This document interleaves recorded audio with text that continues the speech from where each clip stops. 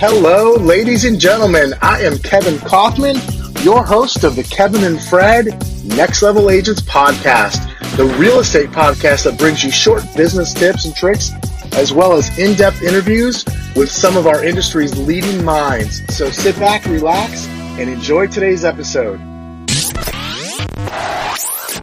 Let's talk about differentiation, right? Kevin Kaufman, Fred Weaver here, kevinfred.com. Let's talk about differentiation, and specifically, like, how do we differentiate ourselves from everybody else in the industry who is doing the same stuff we're trying to do, hypothetically, which is get business from potential buyers and sellers? Right. So, it starts here. It starts with value and goodwill, right? Yeah. Value and goodwill trump hype. They trump noise every single time. Wait, value and goodwill are actually differentiators amongst what other people are doing in the industry? What's crazy in today's world, especially online, is it totally trumps. It trumps the noise. It trumps the marketing. It just value and goodwill. Yeah. End of story. Yeah. So a little while back, you and I did a Facebook Live where we were sort of talking about, there's three things you have to be as a real estate agent. One, be a real estate agent. Number two, like, be a technologist, right? And number three, you have to provide good content. So this really goes to that, like, content, if you will. You have to be a curator of content. You have to put good stuff out there. But you have to differentiate it. You have to actually position yourself in today's online world a little bit differently than maybe how you've seen some other people do it. Yeah, so you'll see a lot of people in today's online world, like, they're pushing themselves towards the customer, and you might even be doing this too. Mm-hmm. So instead of pushing yourself towards the customer, work on pulling them towards you, right? Well, how do you do that? That's value and goodwill. You provide value. You provide good content.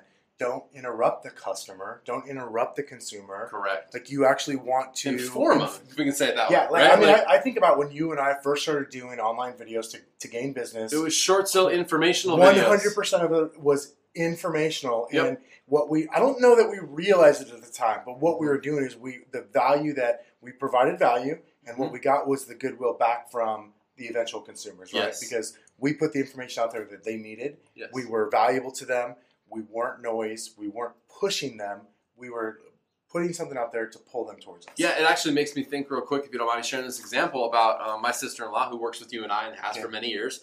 She did a Facebook Live video just recently where she was doing a final walkthrough of a house. And so she went online to her sphere and she did an informational video that, in my opinion, was all about differentiation and positioning. So she explained why final walkthroughs are important, what you look for in a final walkthrough, and why an agent even does such a thing, right? Like, but it was a different position. That's a total. It wasn't just like, hey, I sold this house, check it out, I can sell yours too, which she may do a little bit of that, but she came from this contribution of informing the client about something. I was going to say, so, like, what she didn't do is she didn't manipulate somebody into thinking, like, oh, click here so you can see the rest of this house. No.